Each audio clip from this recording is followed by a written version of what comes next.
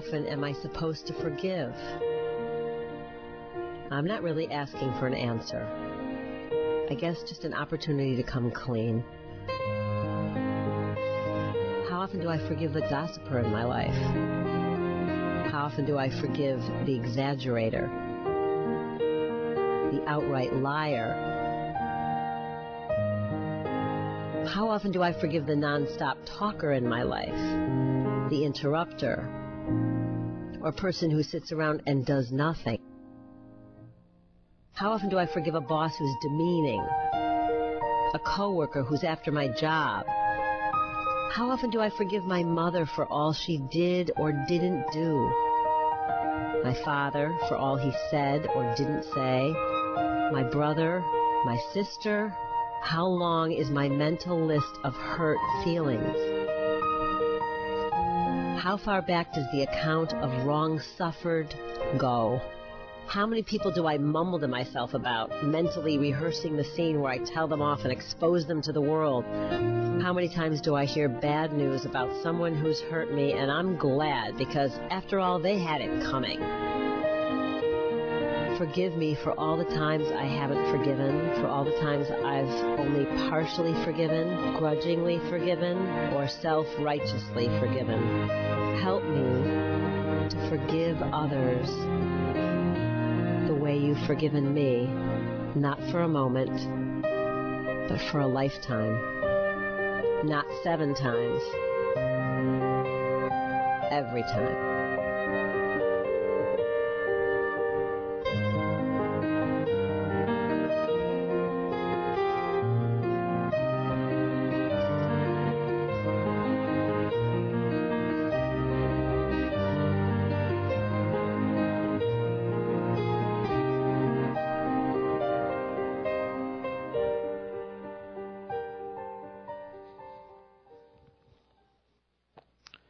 This is a tough one, folks. So who is it?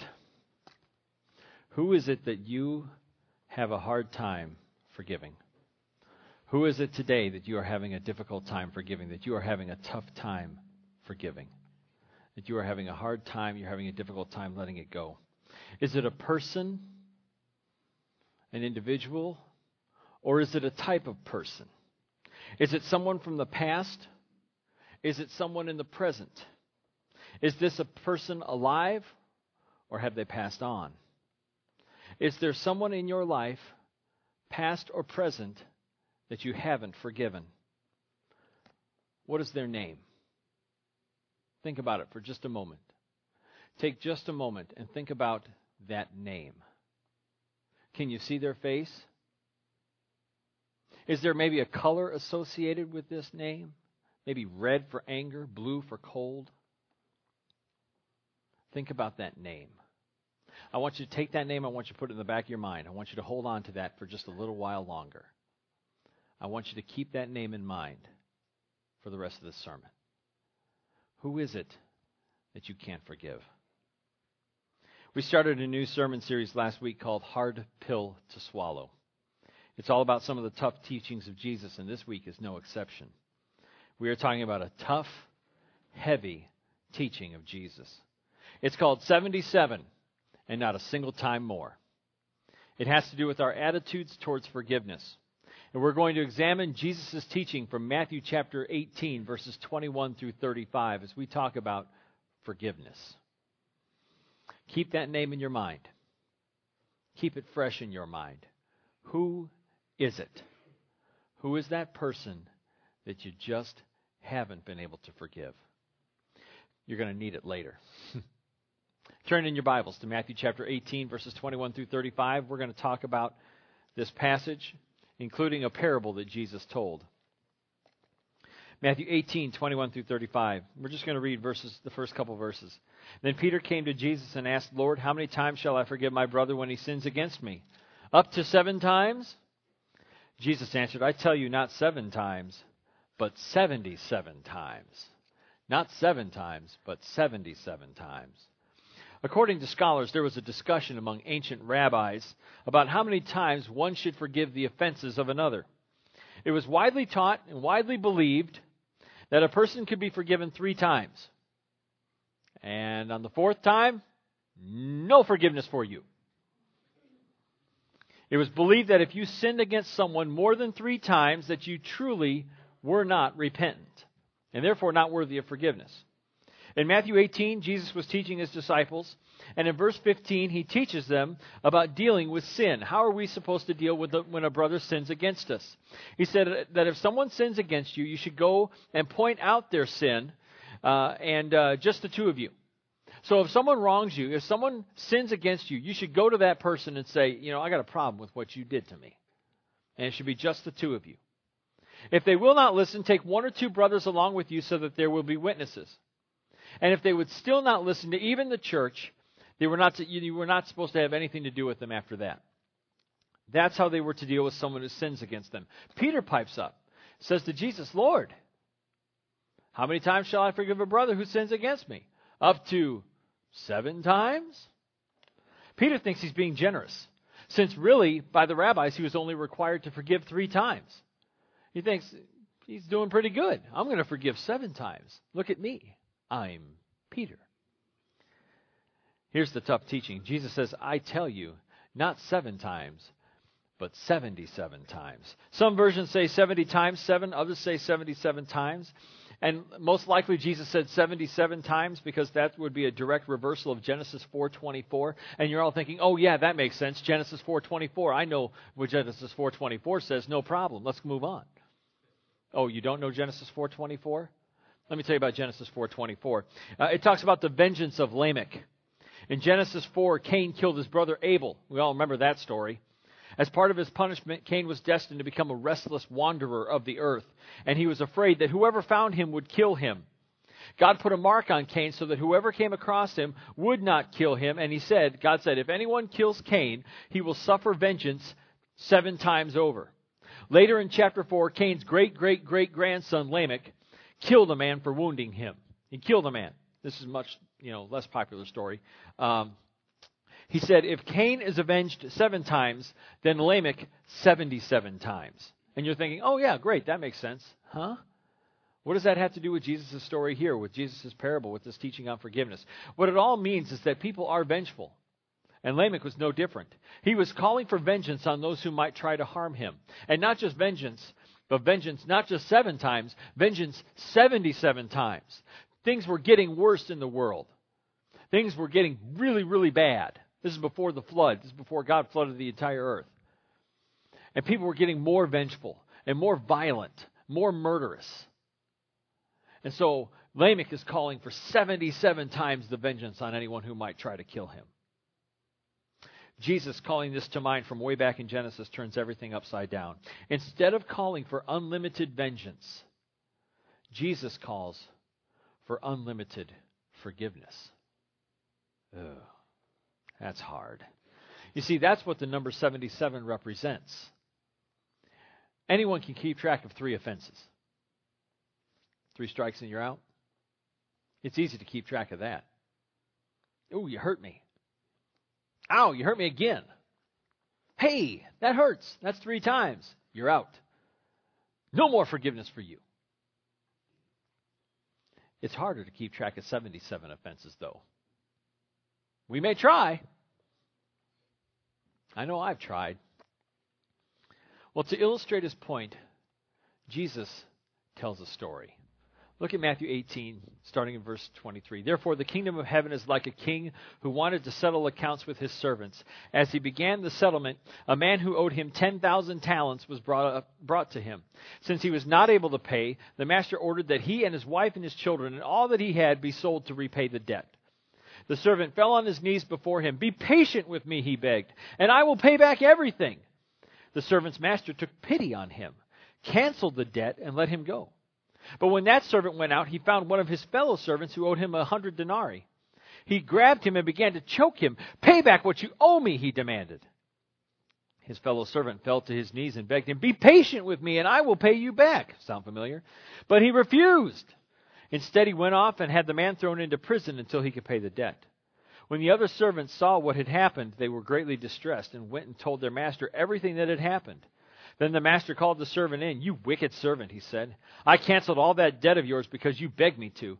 Shouldn't you have had mercy on your fellow servant just as I had mercy on you?" In anger, his master turned him over to the jailers to be tortured until he should pay back all he owed. This is how my heavenly Father will treat each of you unless you forgive your brother from your heart. Let's talk about that story for just a minute. It sounds so simple.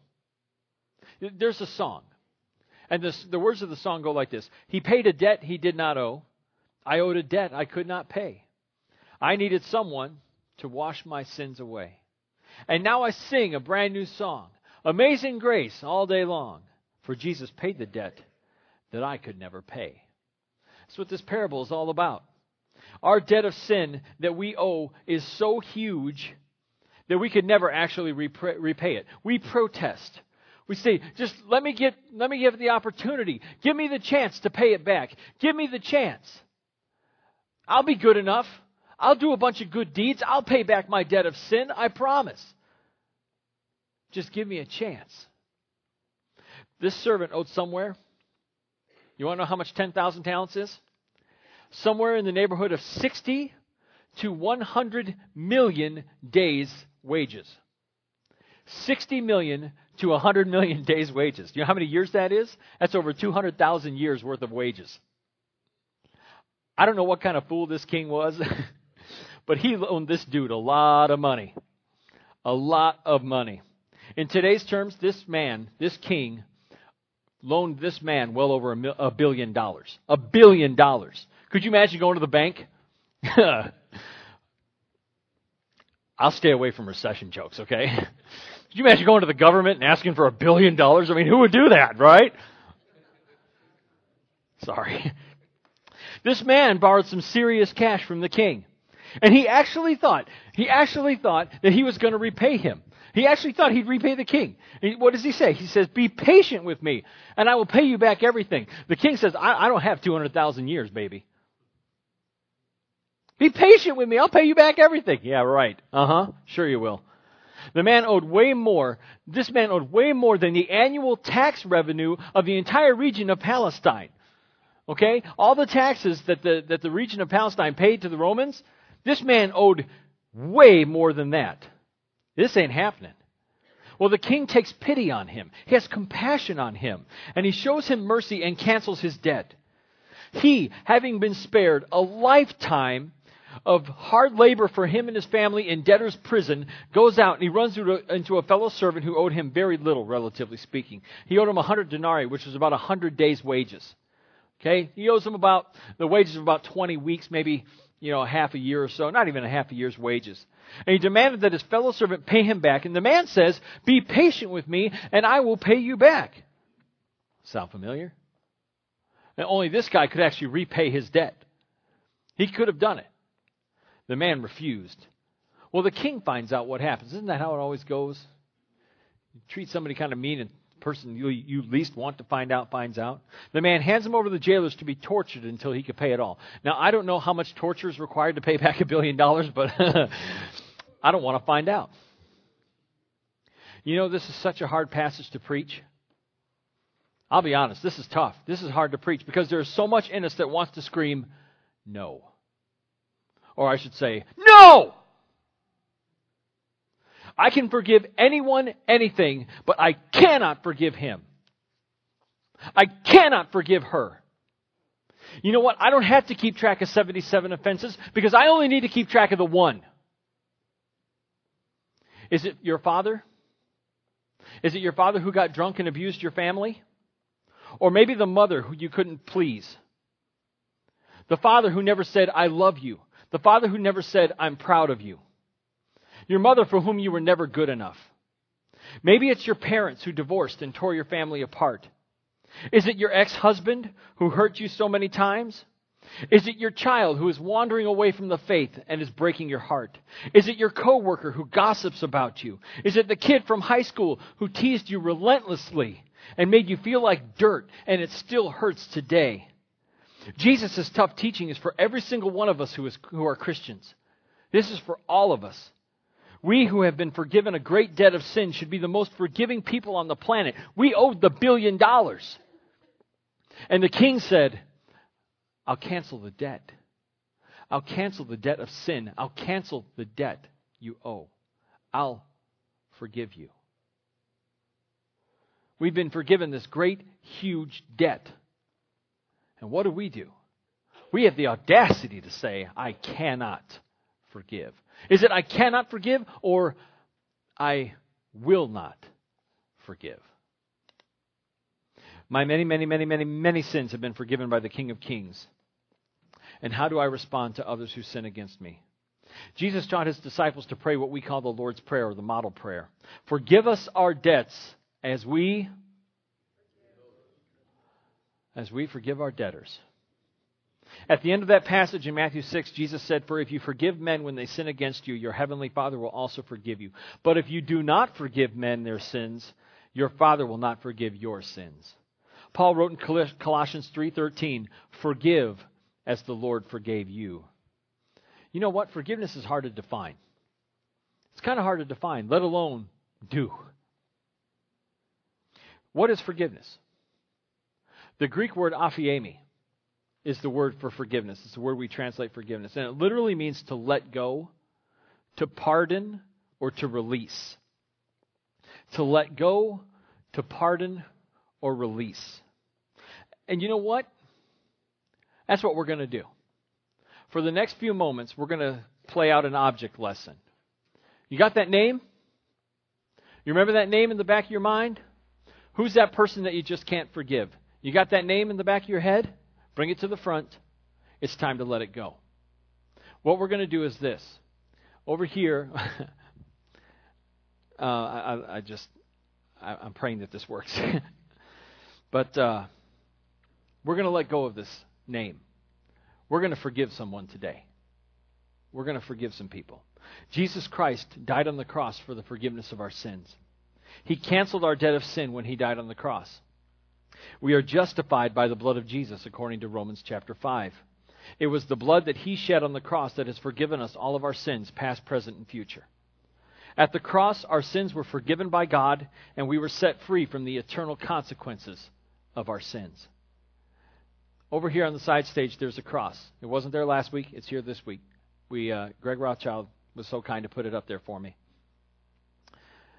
There's a basket that's underneath the cross. You may not be able to see it, but it's there. There's a basket. There's some pieces of paper and some pens. And the cross is a place of forgiveness. It's what it is. And forgiveness is about letting go. The time has come for forgiveness. The time has come to let go of the grudges, to let go of the bitterness, to let go of the anger. If there's someone, if you got that name in the back of your mind, if you got that name in the front of your mind, you got that name in your mind somewhere, and you know it's time to forgive, you know it's time to let go of it. This won't be easy, but we invite you to do that today.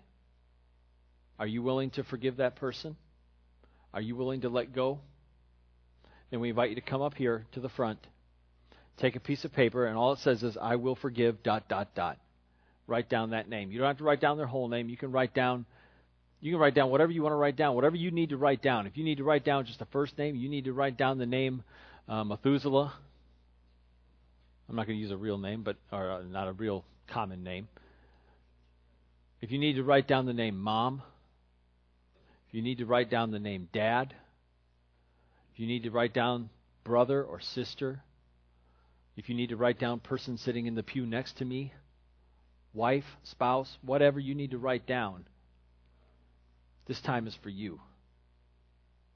This is holy time.